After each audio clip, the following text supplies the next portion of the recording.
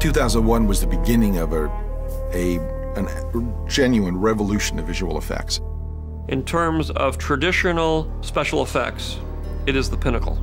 You go through the first 70 years, and that is the best of special effects movies, and it'll always be.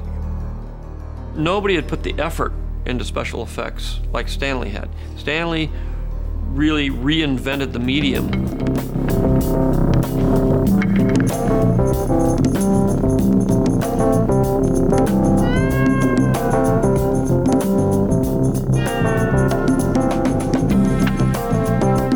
Welcome to voice print identification. It's 2001. A Space Odyssey. I'm Wes. And I'm Brad.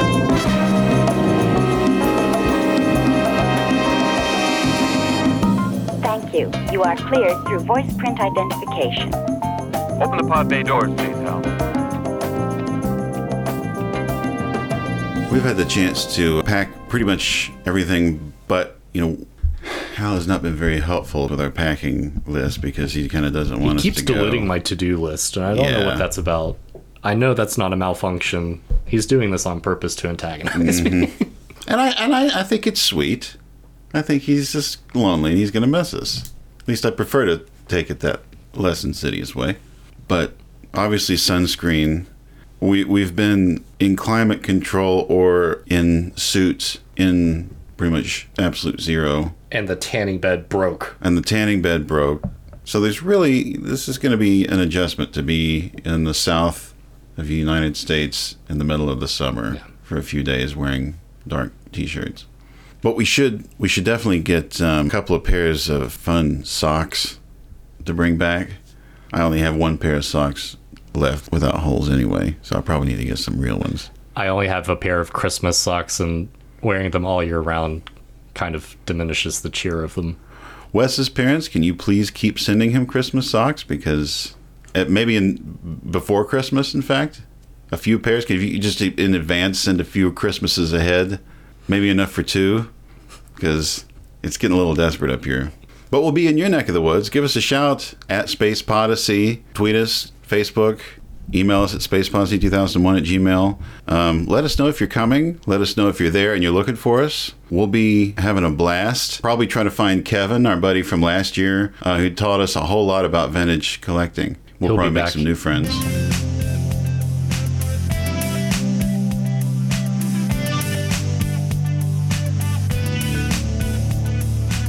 Dance, dance, dance, dance, dance, dance, dance, dance, dance. Cue break news. Boom da boom da boom da boom da bum dee.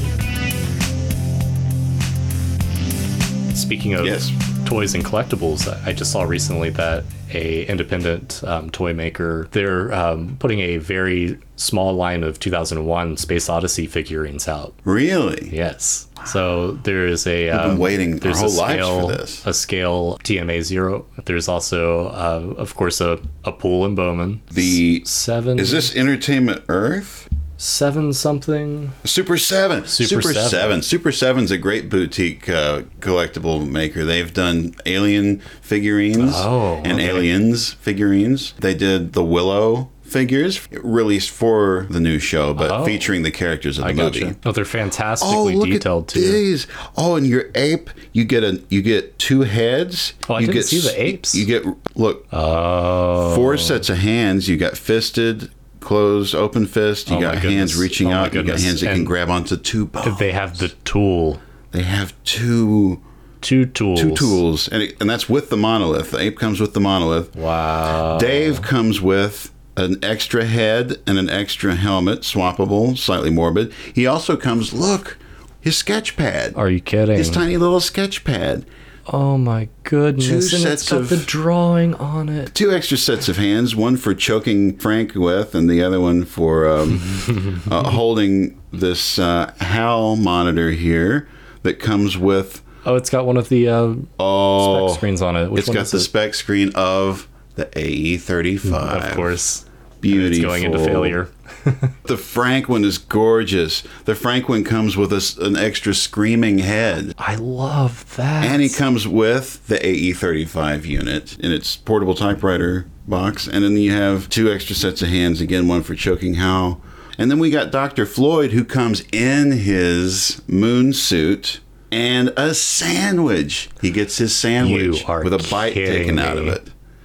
He also gets a swappable head with a being blasted with the dubstep that is TMA-01. Yes. And again, 2 swappable sets of hands. Look at them all perched together like that. You can make a diorama of everybody. Well, I'm just going to go ahead and say, like, if my parents are listening to this episode... Forget the socks. Birthday and Christmas are still on the side of the year, so I love the sandwich. So which did he get, the chicken or the? I thought it was a ham sandwich. Ham. He got the ham. I think it was a ham. Pretty sure. Yeah. Crumbs everywhere. And look at those, it's crustless. I think it was crustless in the movie because it's in that little. It is crustless. Aluminum foil. It certainly is. This is like a petite. It's like a tea sandwich. Yes, it is a tea sandwich. Maybe that's okay. It's a really soft bread. It's not going to be real crumbly. It's held together mostly by mayonnaise. Roof of your mouth, exactly. Yeah, most of those tea sandwiches are just mayonnaise suspended by bread. Well, that was going to be one of the things. Wait a minute, this is from 2021. So maybe they're out. Oh boy, they might be out already. Okay. One of the things that I was, wanting to compare as far as deployment of a film, a lot of 2001 was media related and advertising, but there wasn't physical product, No. Kenner wasn't, licensing the likenesses of Keir Delay, at this point. So the $6 Million Man was the extent of it. Yeah. And probably Davy Crockett, right? Or Daniel Boone, one. Really? One of those is the Disney show that's in color. One of those is a Disney TV show in color that a whole generation grew up with. Was it Daniel Boone, maybe? I think it was the Daniel Boone show. And I've never seen it, though. There's a ton of merch for that and the Monsters. Huh. And those are pretty much it for TV. Well, it just seems like a real missed opportunity because a pod, a Discovery. Absolutely. Man, there's so many cool things that could have been easily marketed, but I guess maybe looking at the audience, they saw the movie and they just like, we're going to be lucky if anybody stays, much less kids, because you do have like the soundtrack was huge. You can say one thing. I mean, I've got the soundtrack at home. Like, we may have just answered our own question about the merchandising for 2001 because they will have... Right. Movie tie-ins. It didn't exist. Basically non-existent. That's why they gave George Lucas the keys to the kingdom without realizing it, because, okay, yeah, fine, knock yourself out on making screen print T-shirts and a couple of figures. Congratulations and good luck with that, because they weren't going to help him with that. That's his... You want to make money off that? Fine. You take the merchandising rights and go with it. And he did. But any time before that, it was just not going to happen. Now we were talking about Independence Day. Just then, you have Independence Day, you have Apollo 13, you have Congo, which, as I recall, was an R-rated guerrilla attack movie. Yes. All had kids' toy tie-ins at kids' meals at fast food joints. I was about to say I had I hope I'm correct in saying this. I think it was Burger King. It was the Gorilla's Eye holographic wristwatch. Oh, I've got it too. Yeah. Nice. I love that watch. They were so great. But that film completely inappropriate for children. Oh yeah, and of course that made me want to see Speaking of the eye, so. Somebody's eyeball gets ripped out and tossed onto the center of a scene, and it just kind of zooms into it. Which just comes in the kids' meal as a boiled egg. Right, yep. Yeah. The breakfast menu only till 11. Ugly gorillas, ugly, go away. I don't know what to make of it.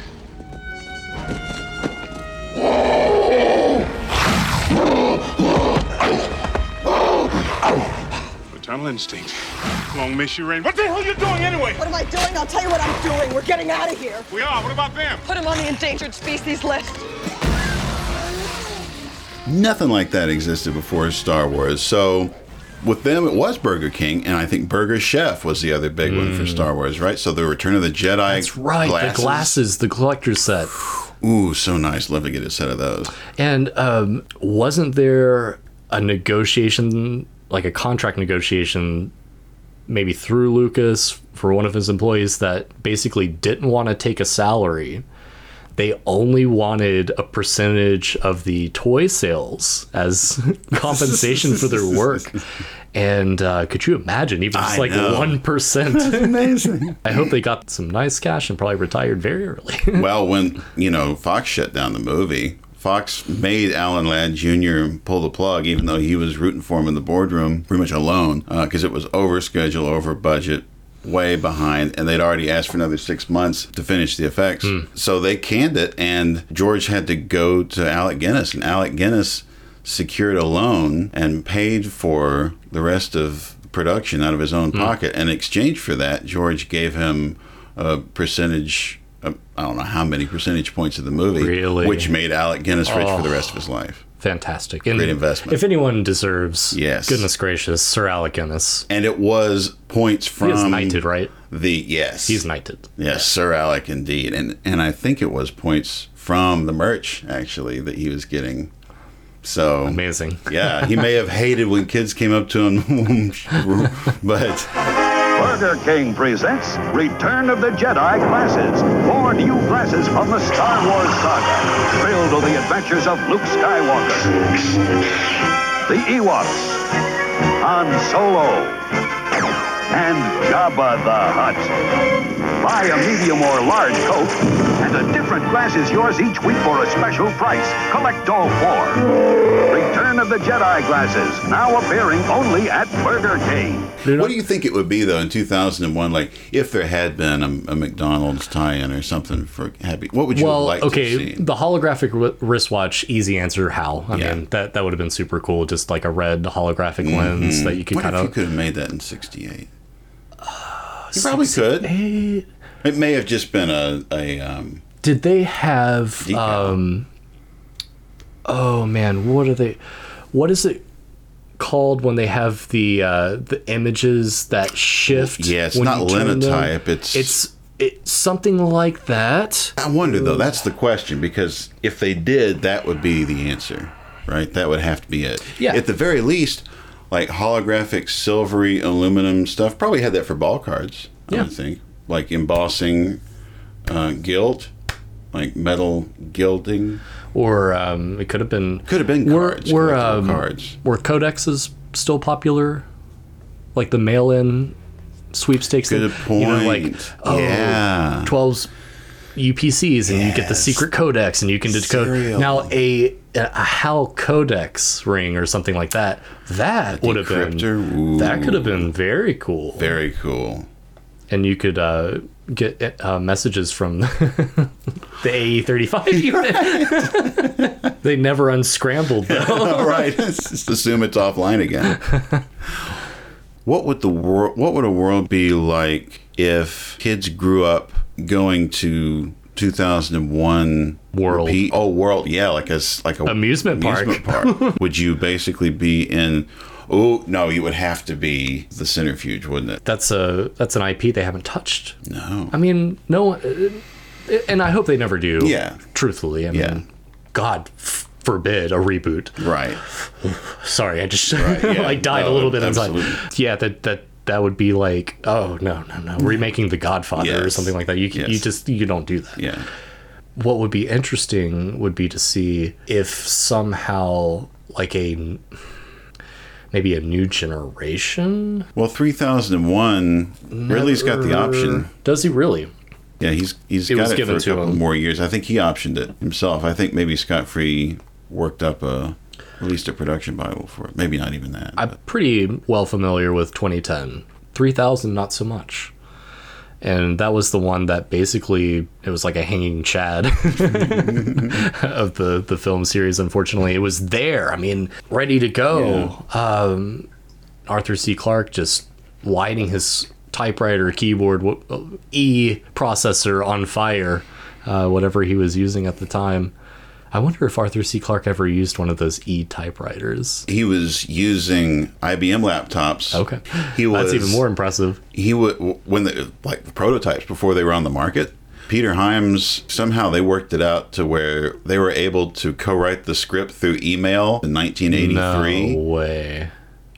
And there's great footage of it in the featurette for 2010. So through like an intranet sort of situation, Yeah. because at that point it was kind of like a phone. You had to have a number. So Arthur C. Quote, like unquote, a fax, unquote, yeah. Arthur C. Clarke had, so he could stay in Sri Lanka. Wow. And Peter Hyams could work from LA, and it's crazy because when I think about Arthur C. Clarke, I guess disconnection from that era, even though his ideas were so cutting edge, and I mean he was so succinct with his descriptions of electronics and future technology that eventually did come to be.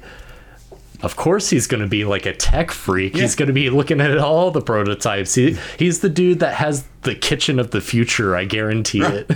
Absolutely. Oh, it'd be so fascinating to see. The monumental task of bringing 2010 to the screen began in May 1983, when writer-director Peter Hyams started work on the screenplay. During the script-writing process, Hyams and Clarke exchanged ideas via computer link-up between Hyams' office in Los Angeles and Clarke's home in Sri Lanka. I was, of course, very interested in seeing what the screenplay would be like as compared to the novel. And indeed, he had done one or two things which, if I told him at the time, I would have probably incorporated in the novel. Maybe the best way of collaboration is for the two people on opposite sides of the world not to see each other until it's all over. Well, the monolith was essentially a teaching machine. In fact, our original idea was to have something with a transparent screen on which images would appear, which would, teach the apes, how to fight each other, how to maybe even make fire. But that was much too naive an idea. So eventually we sort of bypassed it and just a device which we didn't explain, but it affected their minds directly, when they touched it and things happened to their brains and they were transformed. This was one of the first films that had costume design that was so realistic that it was in fact thought to be real apes instead creature of costume. Yeah. The creature costumes. Stuart Freeborn worked so hard to make people, who are all basically short, slim men into varying body sizes and padding and things into the suits that fit. You don't see a seam. You don't see any lines or any place where there would be a zipper. You can't tell, like, shoulder pads. They're not having a smoke break with the ape head off. They're fully inside of this. This is probably a several hour operation to get them scene ready. Mm-hmm. And of course they are, because there's pictures of it. Right.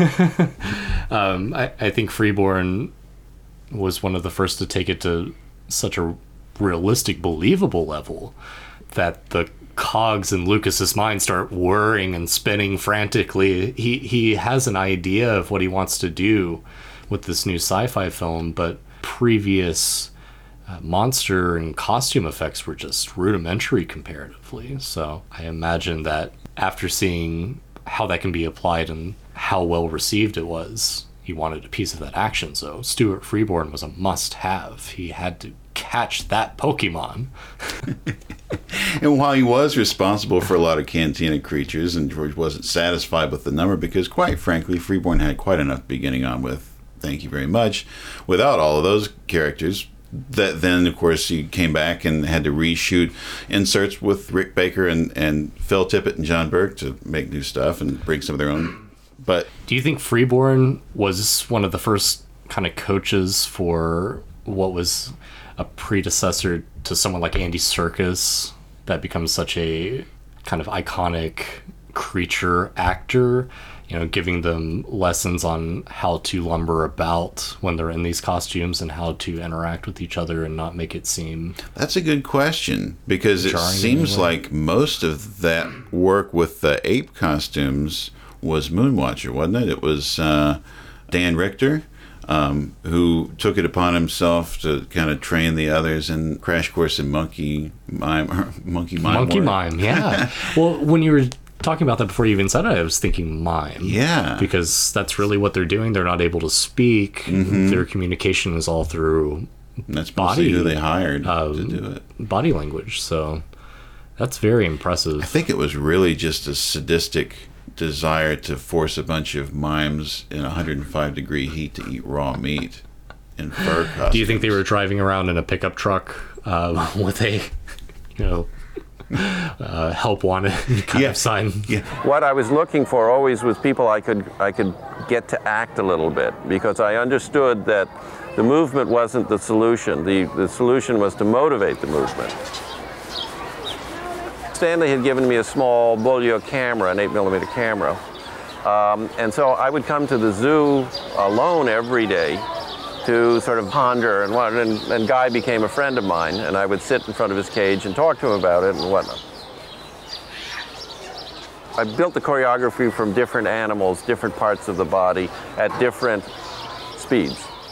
We would all do a ballet class, then Dan would set us these mind exercises, stretch exercises and all the interacting, and then it went from there. And as he said earlier, we then were brought up to the zoo to watch things, to study the apes, and then to get our own interpretation of it. I needed to understand who these man apes were. It's like the Seven Dwarfs, Sleepy, they have to be clear characters. I could do that with Moonwatcher, that wasn't a problem. But I was very aware that the other apes had to be, you had to know who they were. This was a sort of a nervous guy, but it was very big, but he was nervous all the time, and sometimes he got upset, and so that would be a character, or a guy that it was always watching out because people always just treated him badly, and So Stanley and I were very aware of that. We created very specific characters. When you did that moment of aimlessly fiddling with some bones, and then suddenly that one piece goes up, and you ever watch an animal where you'll really surprise it, the animal goes just that much? That's what he does. It's like you got the moment when the penny drops. Yeah. And it's so clear and it's brilliant. Yeah, well, thank you very much, Keir. I thought, this guy's never picked a bone up before. He's not that bright to start with, and to actually figure out how to use this thing. So I played it very slowly, very tentative, and I started playing with the bone, and just one little bone flipped up in the air, just a little bit. And Stanley and I were talking to each other because we were shooting without sound, and I had the mask on, so you don't see my lips moving. So I said, "Oh, I'm sorry about that, Stanley." He said, No, I like it. That, we developed that and we still, by the time the last shot, when I was breaking things and we still didn't have the throwing of the bone. And Stanley and Arthur were walking back from the rostrum where I was doing that last shot one afternoon. And Stanley picked up a stick and started playing with it, and he got it. And the next day, we just threw bones, So what were we dealing with? Fact or fiction? This was a film with a fantastic concept. It was a dream, an open-ended research project with no apparent budget restrictions. It took Stuart and me several months to find out what Stanley wanted, what he would accept, and what would work on camera. There's a little sidebar here. Jonathan Wilkins says that creating the apes of Kubrick's 2001 required plenty of tests before makeup was perfected. One of the actors who the Freeborns worked with was the British comedy actor Ronnie Corbett, who was a model for some of the early tests but did not appear in the completed film. Now, if you've never seen Ronnie Corbett, he's like 4.5 feet tall. Oh, wow. He's a really great comedian. He was with this guy, Ronnie Barker, for years, of the two Ronnies. And he also shows up in the 1967 Casino Royale spoof as this guy with a little mechanical heart that zips around everywhere like a wind-up toy. Excuse me, I wonder if you can help me. I'm having some trouble finding a book. Oh? Yes, they all seem to be mixed up. Mixed up? Look all right to me. All the red books over there, all the blue books over there. You don't classify books by the colour? Oh, yes, it's the architect's idea. He said it'd look neater. Well, neater it may be, but it doesn't make it easy to find the book you want, does it? Ah, well, maybe I can help you. So what book exactly did you want, sir? Well, it's called The Twisted Spur by E.M. Haggerty. Right, Haggerty. Haggerty. Hennessy, Tennessee, Tweedles. Haggerty. There he is, Haggerty. Spur twisted thee. Haggerty, E.M. It's a green book. Right back there with all the green books. But there are thousands of green books there. I mean... Oh, well, naturally, they are subdivided. Oh, good. All the big books are on the bottom, all the little books are on the top. All the big books on the bottom, the little books on the top? Yes, what are you, a little one or a big one? Well, I don't know, do I? You're not being very helpful, are you, sir? I'm not being very helpful. How are we supposed to find books if you file them like that? Well, I've never had any trouble. Only this very morning, I found just the book I wanted, just like that. What was that? A big red one. Where you going? Now wait till here! Come here, you big coward. Chewie, come here. Listen, I don't know who you are or where you came from, but from now on, you do as I tell you, okay? Look, your worshipfulness, let's get one thing straight. I take orders from just one person, me. So one day you're still alive. Will somebody get this big walking carpet out of my way? No reward is worth this. Right. Because he had so much to be doing just with Chewbacca, making that a realistic creature. Because Chewie is, it doesn't ever feel like a suit. It doesn't. It Part reads, of that's Peter Mayhew. Peter Mayhew, again, like a wonderful creature actor. Because if you just walked around like an Imperial, it just wouldn't work. But the costume never reads as a costume. You really see him in his full kind of like strangely enlarged humanoid state and accept it. Again, no seams, no pads, no zippers. You're not seeing anything that looks like an entry point. No. And it looks like he takes really good care of his fur and combs it it every day. Yes, he's very kept. I just happened to be in the right place at the right time. Went up and saw George, and they just said to you, you're just basically going to be this character with a lot of hair. Yeah. Yes. And so you weren't allowed. The one thing Chewbacca doesn't do is talk. That's right. So all of what we feel from him comes from like movements and. Yeah. You played in every Star Wars movie. All three of them. All three of them. All the Chewbaccas. Yep. You are Chewbacca. I'm Chewbacca. You are Chewbacca. You say though that there's a lot of your personality in Chewbacca. Like what? You look at the chess game in Star Wars when Tony says it's unadvisable to upset a Wookiee because you've got to let a Wookiee win, and he goes like that. Yeah. And that's what you do? You do that a lot. And all around the set afterwards, let the Wookiee win became a byword for any problem. No problem. Let the Wookiee win. Let the Wookiee win. Freeborn really, as a coach, really, instead of being a coach, I guess what you could say is he is the ultimate tailor to the artist by creating a material that you can act in.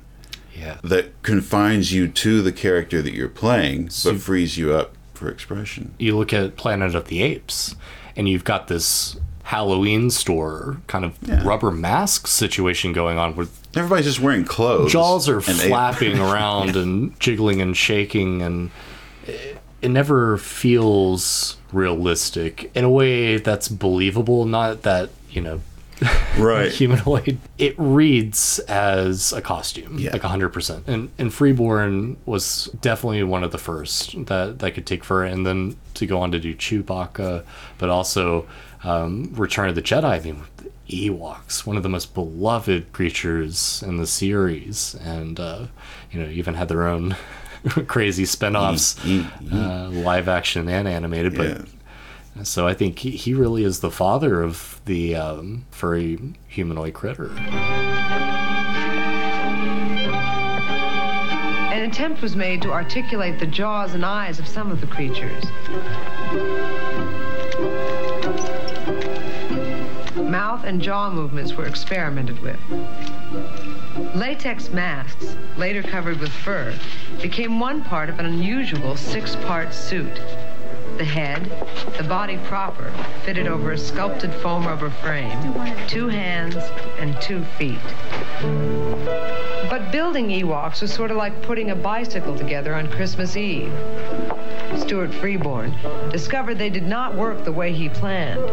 Along with producer Howard Kasanjian, he was faced with too much roly, too much poly. Over-furred and over-foamed, the Ewoks found it difficult to move. Freeborn had to redesign the Ewoks' feet, making them softer, more flexible. The Ewoks, of course, designed as basically miniature Wookiees, since originally, Wookiees were going to be the Viet Cong in this allegorical tale. Originally Star Wars was, and Kashyyyk was too expensive to rent that day, so they went with the moon of Endor. Yes. They couldn't have gotten further away from the galactic core. That's true. But could you imagine Shriwook instead of Ewokese? You might not have had Grandma Vodka. The Ewok language is really derivative of Kalmyk, which is a language that comes out of Asia in the kind of areas of central China. I saw a documentary on television that interviewed some people in this region of China, some nomadic tribesmen. And I thought, wow, this language is very interesting. It has something we haven't heard before. It seems like it would be something good for the Ewoks.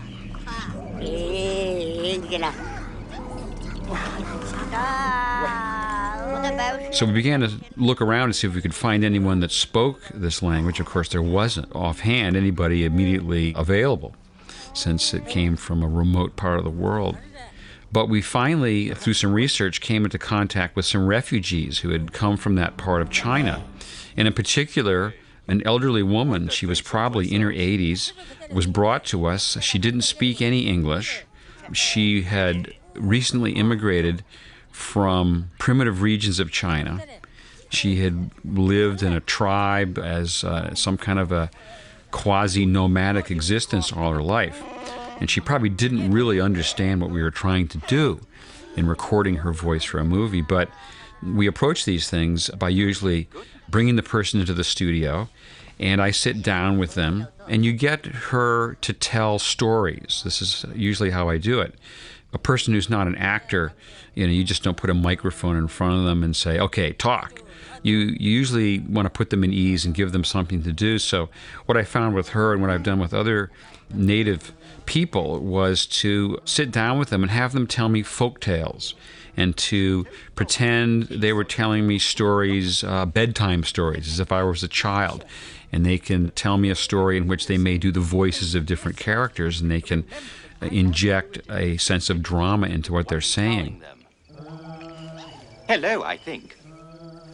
I could be mistaken. They're using a very primitive dialect, but I do believe they think I am. She wanted a bottle of vodka, and we provided that for her, and she got very lucid and gave us some wonderful sounds.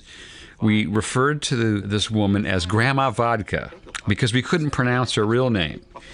And a session in the studio with her gave us not only the inspiration, but gave us the basis for a lot of the Ewok voices. We were able to take recordings that she gave us of her laughing, of her telling stories, of her doing little character voices, high and low. And out of that came a range of sounds, both male and female voices, which provided the basis for the Ewok language. Yeah, Furry, the father of what you can perform in not only fur, but also in puppet form. Because what is Stuart Freeborn's most enduring creation? His own image, Yoda himself. You got that drawing from Los Angeles, didn't you? Yes. Quite a few hundreds made. I think finally he was selected. And then from that, we have to make something that looks pretty realistic. But first of all, a puppet was made to get some idea what it would look like in 3 dimensions rather than just a drawing. And this little fella was made purely for that. And as you can see, he's quite an interesting little character. But now he is a puppet, so we now have to make what we hope to appear to be the real thing rather than just a puppet. I remember Stuart was under the gun, and it was very tense, very tense. We had to get this thing done. We've got to start shooting with Yoda. And so while we were talking to him, I just had Yoda's head, and I was just playing with it, and I dropped and it cracked. So here we are, this is, and then Stuart said, I need a drink. I think. So it was terrible, because here we're pressing so much, and I'm the one who screwed it up. But for Frank Oz, too, the freed up to do as much as you can with the face, especially. And that takes not only skill and artistry, which he also had, but a knowledge of materials that is unsurpassed. And they couldn't have been in better hands as far as that goes. Some of the early prototypes for him were terrifying. And one of them looks like Irvin Kershner. Oh, man. Of course, Irvin Kershner sounds a little bit like Yoda, if you think about it. Now came the day of shooting, and we were on Dagobah. And Yoda sat there and talked. I said, you know what? I've got to make him come alive. I got an idea. I said, let him be like a willful little child. He wants to try everything. He wants to try the food. It's my dinner. He wants to see what he's carried along. Hey, get out of there. He goes into the bag. He starts throwing things. He wants to try the flashlight. Fine, or I will help you not. R2-D2 wants it. They have a little fight. He beats on the tin can. All this is improvised. But when they finally dialed in that balance of creature, humanoid, and like a little bit of cuteness, for lack of brevity. I mean, Yoda, even though he's 900 years old at this point, he's still a little peach, and you can't help but be endeared by his small stature and mighty spirit. But yeah, that design, I think, went through a lot of transformations that led to it, and the facial complexion, the proportion size, and the animation of the creature proved so impactful, like the apes, Yeah, there is a lot of facial complexity to both Yoda and Chewie. I mean, the facial complexity of the Ewoks is there too, but mostly it's Warwick's tongue doing a lot of the heavy lifting. It was amazing. It was. Trouble is, most of the Ewoks did, I have to say, look the same. Their strange eyes. They were meant to be animated, weren't they, originally? Animatronic eyes, that didn't happen. But you stuck out for two reasons. You were the tiniest Ewok, and you were the only person who actually animated your face. And if we can get a close-up now, because the only thing you could do, not the eyes. Do you know where we're going with this? Okay, can we go into a close-up here of Warwick? I don't know, but... Okay, so, the only bit of Wicket that still lives is this bit. There was my actual tongue I could get through between the teeth, which actually, as Anthony says, brought the face to life. You tried that with 3PO, didn't it? I did. That one out. Didn't go so well. There's something, too, right, where you can read so much into the expressions of each of those characters. And it's one thing Yoda's forehead. Yes. I mean, it's a tome in and of itself. It's Einstein's wrinkles, right? That was one of the... he is pretty much a caricature, more or less. After the initial prototypes were kind of deemed a little too creepy. I mean, they were terrifying. Let's not be... Yeah, they are. Let's not beat around the bush. They were pretty scary. They're not endearing. But it's kind of like... It comes with this knowing look and this... kind of regalness to him, and I think maybe that is a cultural zeitgeist more than anything, but it feels way more humanoid and something that relatable 100%. And you can see Yoda's such an empath. He is all about feeling. He's about the living force. That's why he chose Dagobah as his hospice care, essentially. Always thinking, meditating, considering. So he's got to be able to see through you and focus on you, which he does. Because once you strip away your hopes and fears and any kind of emotional baggage, I mean, all of that really clouds your perception and actions. So the ultimate test of whether it translates emotionally on the screen has already been proven through Yoda and Chewbacca, two of the most beloved characters on the planet in fiction, period. And Chewbacca doesn't even speak English. Yeah. Every child in the world... Or basic. Basic. It's one thing to draw these things, and even to sculpt them, but to then create that out of materials that not only you can get away with, but are functional, day after day, performable. Yeah, exactly. Allow the actor to show through the costume. You don't want them to be so laden down that it diminishes their movement. You know, it kills expression. Mm-hmm. You already can't see their face for the most part. They're either using a lot of what do they call it? Helmet acting? No. What's it called? There's a specific thing. Yeah, I think it is helmet acting. Oh, where it's a little exaggerated. Right. But it's because you're not able to.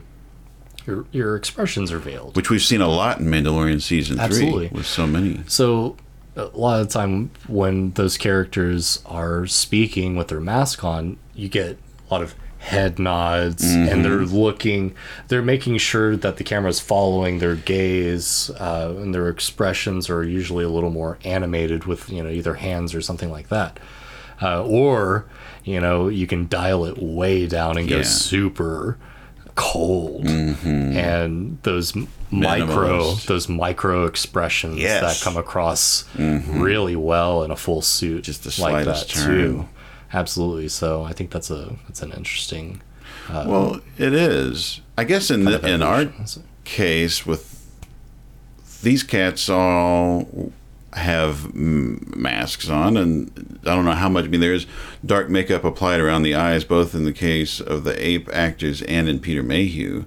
So you darken up the eyelids to blend in with the mask. That way you don't get that weird, again, like Halloween store effect. But when it all comes together, what's the best litmus test for whether or not it's natural and conveys the emotion is when you can't, not only can the audience not tell, the critics can't tell either. Even the apes can't tell. You got little baby apes falling asleep in the arms of these actors in these suits, and these little baby chimps would never know that these are not. Absolutely. I mean, incredible. It's probably because of all the festering meat that was applied. It smelled just like mommy. Right? It developed a taste for man flesh. Yes.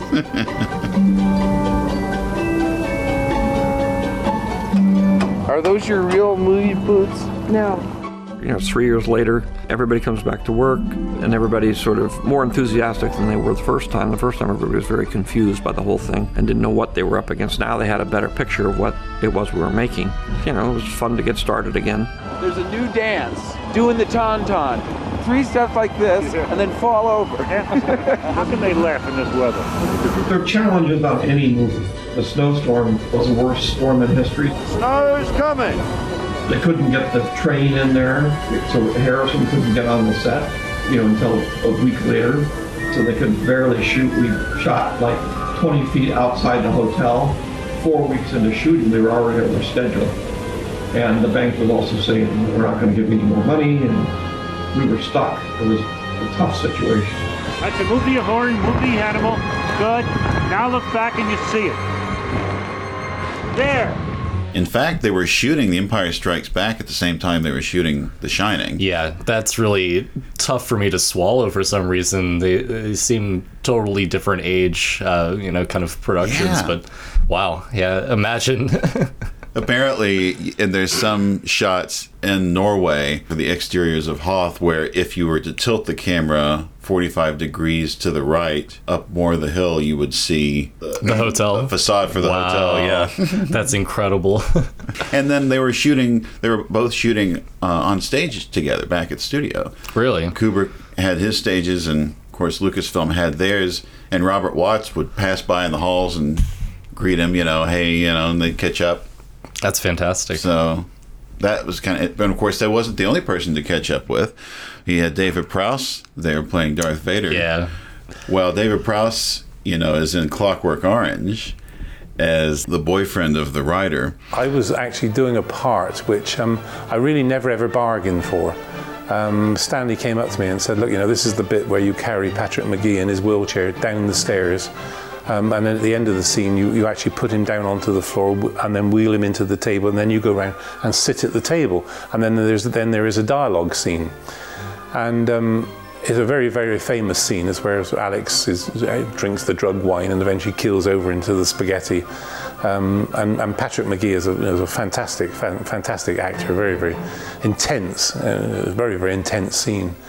And so I said to Stanley, I said, you can't be serious about this, are you? I mean, you want me to carry Patrick Magee, who must weigh 170 odd pounds, plus the wheelchair, which is probably another 30 pounds. I said, you're asking me to carry 200 pounds, or like 100 kilos, down the stairs. I have to put him onto the floor, wheel him into the table, and then go and hold a dialogue scene, you see. And he said, yeah, you can do it, you see. And I said, yeah, I know, but your name is not One Take Kubrick, is it, you see? And the whole scene, the whole set went quiet, you know. I'd actually called Stanley One Take Kubrick, you see. And he just smiled, he just laughed it off. I think everybody thought I was going to get the sack, you know, there and then. But he just laughed it off, and he said, we'll shoot this as quickly as we possibly can. And I think we shot it in about 6 takes. But the funny thing was they decided at the beginning of the scene to give us neck mics. And of course, you know, carrying somebody down the stairs is a very strenuous job, you know. And it was like 3 flights of stairs, and then putting him down on the floor, wheeling them into the table, going back and sitting down. And then, of course, I have to sit down and look as though it was nothing. I look as though what I've just done is just, you know, a matter of course, you see. But by the time you get to by the time you've finished all that, you know, you're beginning to puff and blow, you see. So I did it the first time. And I got to the seat, sat down at the table, and I'm a little bit out of breath, you know, and I'm there sort of trying not to show it, and so I'm there.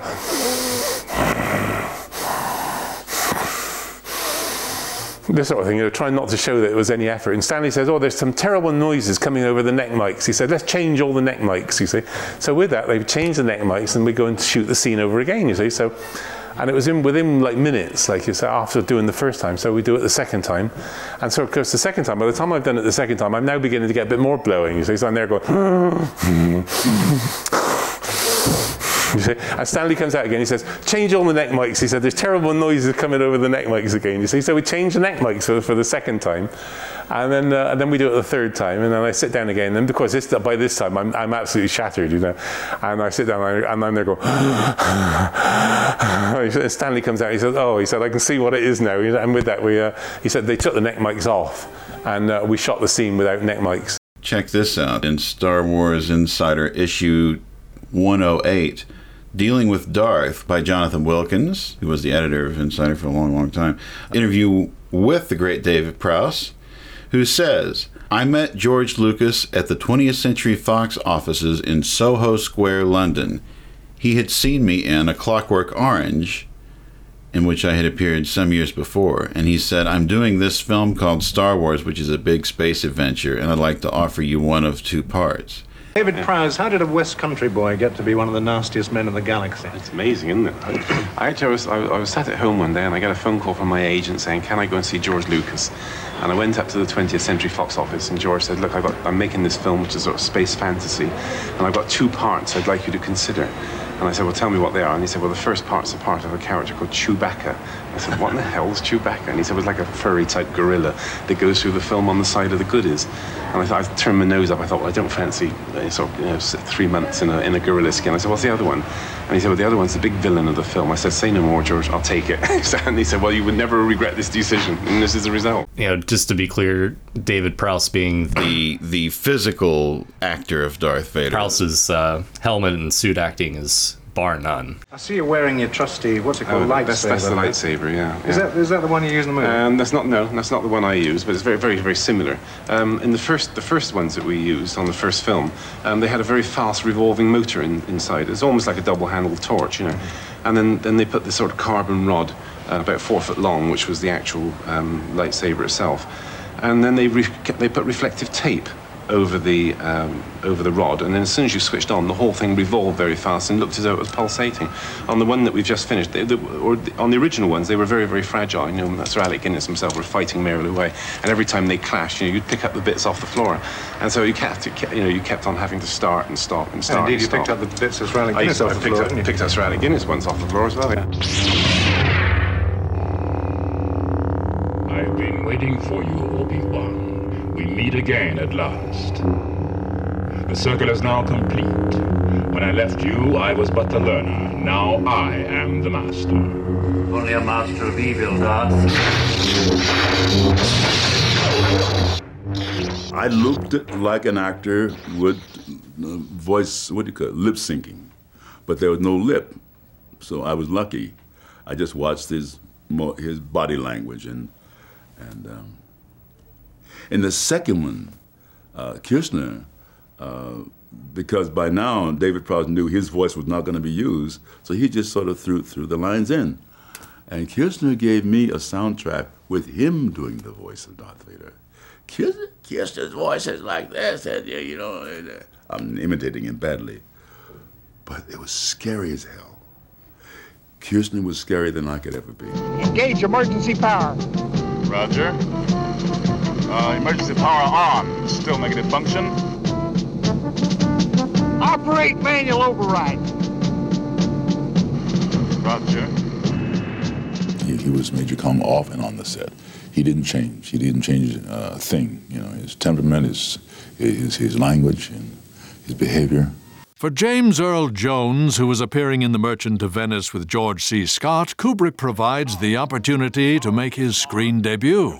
He had come to see George C. Scott. He knew he wanted to use George as the Air Force general. And I happened to be playing Prince of Morocco.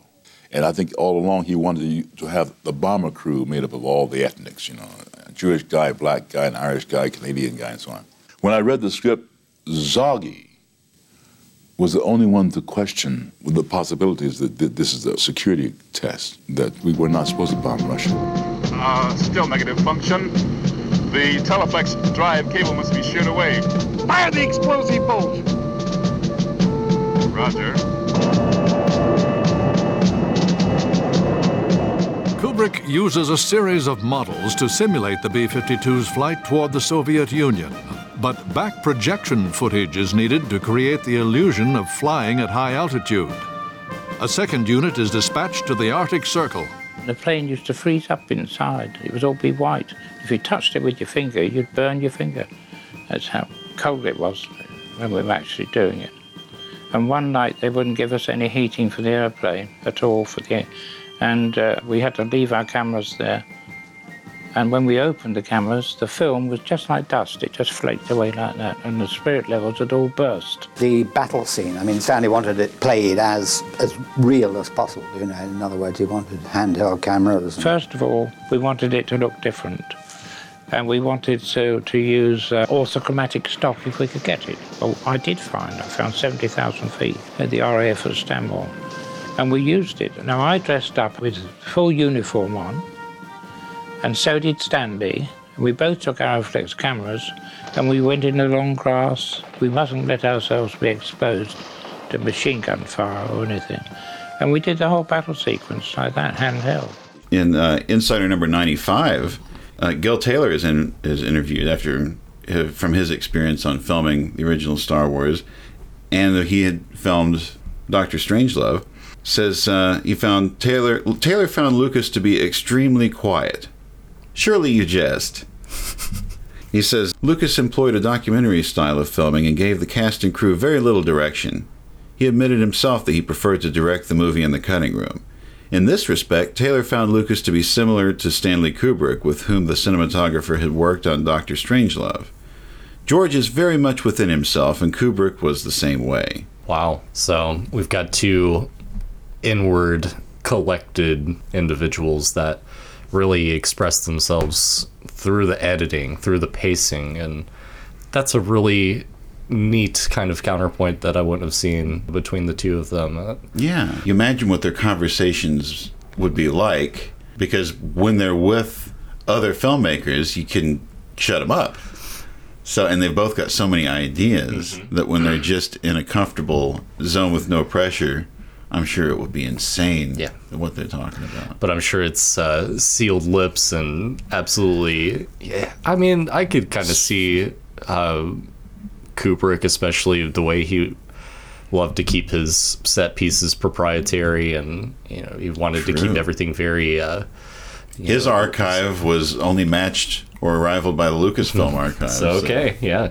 Those personality traits definitely do. Both kind of ended up with their own home studio, right? Where they did all their work, kept their family around. Both of them were extremely private family men. You'd never let the press talk anything about their family or into who they were when the kids were still kids. And both shy away from the press, but also pretty unassuming and certainly big egos, but also self-effacing, self-deprecating humor as well. And also, both of them ended up with Steven Spielberg as their best friend. Now, how funny is that? When you have two very similar personalities, when you have somebody with the exact same interests who's the exact opposite personality. Yep. So that gravity towards... To the point where Lucas was, just giving him properties, intellectual properties that would turn out to be long-lasting series favorites, just because he thought he would be able to handle it better. George and I had planned this vacation together. He was going to get away from Star Wars opening, which has become a tradition with both of us over the years. And I joined him in Hawaii, and we were just waiting for the grosses to come in, kind of like, waiting for election returns. And it turned out to be a landslide for George Lucas. And George, at that point, just, I think, gushed a sigh of relief. And then changed the subject from Star Wars to what I was doing next. And I said, well, you know what? I've always wanted to direct a James Bond picture. And George, so I got that beat. I said, what do you mean? He said, I have a better idea. It's called Raiders of the Lost Ark. And so I sat down and kind of told him a story about this archaeologist and how it was like a Saturday matinee serial, and he got in one mess after another, and he just said, fantastic, let's do this.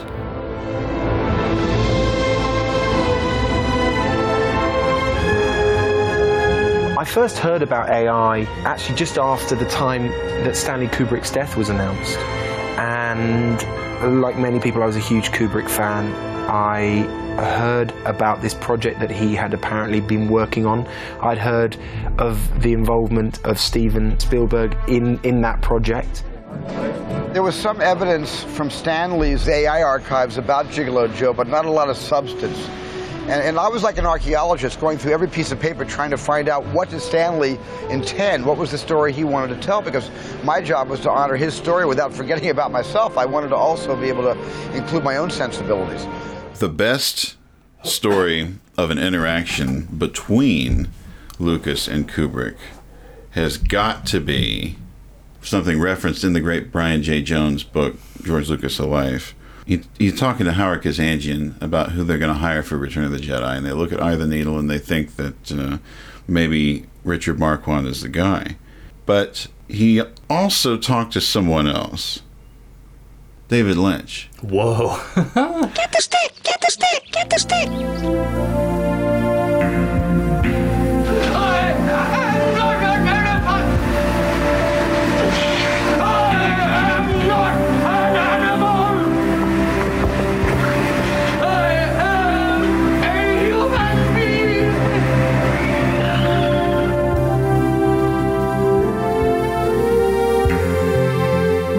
I was asked by George to come up to see him and talk to him about directing, which would be the third Star Wars. And I had next door to zero interest. But I always admired George. George is a guy that does what he loves, and I do what I love. The difference is what George loves makes hundreds of billions of dollars. So I thought I should go up and at least visit with him. And it was incredible. I had to go to this building in LA first and get a special credit card, and I had to get special keys, and a letter came and a map. And then I went into the airport, and I flew up, and then they had a rental car all ready for me, and this keys, and everything was set, and I was to drive to this place, and I came into an office, and there was George. And he talked with me for a little bit, and then he said, I want to show you something. Now, right about in this time, I started getting a little bit of a headache. So he took me upstairs, and he showed me these things called Wookiees. And now this headache is getting stronger. And he showed me many animals and different things. Then he took me for a ride in his Ferrari for a lunch. And George is kind of short, so his seat was way back, and he was almost laying down in the car. We were flying through this little town up in Northern California. We went to a restaurant. Not that I don't like salad, but that's all they had was salad. Then I got a really, almost like a migraine headache. And I could hardly wait to get to home. And even before I got home, I kind of crawled into a phone booth and phoned my agent. I said, there's no way, no way I can do this. He said, David, calm down. You don't have to do this. And so George, bless his heart, I told him on the phone the next day that he should direct it. It's his film. He invented everything about it. But he doesn't really love directing. And so someone else did direct that film. But I called my lawyer and told him that I wasn't going to do it. And he said, you just lost, I don't know how many millions of dollars. Man, could you imagine David Lynch doing Return of the Jedi and then on the flip of that going and doing Dune? Yeah. Wow. That would turn him from a freak kind of indie, fringe director to a hit sci-fi, blockbuster maker. That would be so cool. It'd be insane. And his uninhibited Dune, what that could have been. Ooh. The reason that George Lucas offered Return of the Jedi to David Lynch is because that was Stanley Kubrick's suggestion. I mean, the only thing that's better than the thought of David Lynch directing Return of the Jedi is the fact that it was Stanley Kubrick's idea. Yeah. Could you imagine what the Ewoks would have been like? Oh my lord. On Endor, everything is fine. You've got your human sacrifice, and I've got mine. Yeah, definitely would have been a different tone poem. Yeah. That's for sure. And if you can believe it, it's a Friday once again.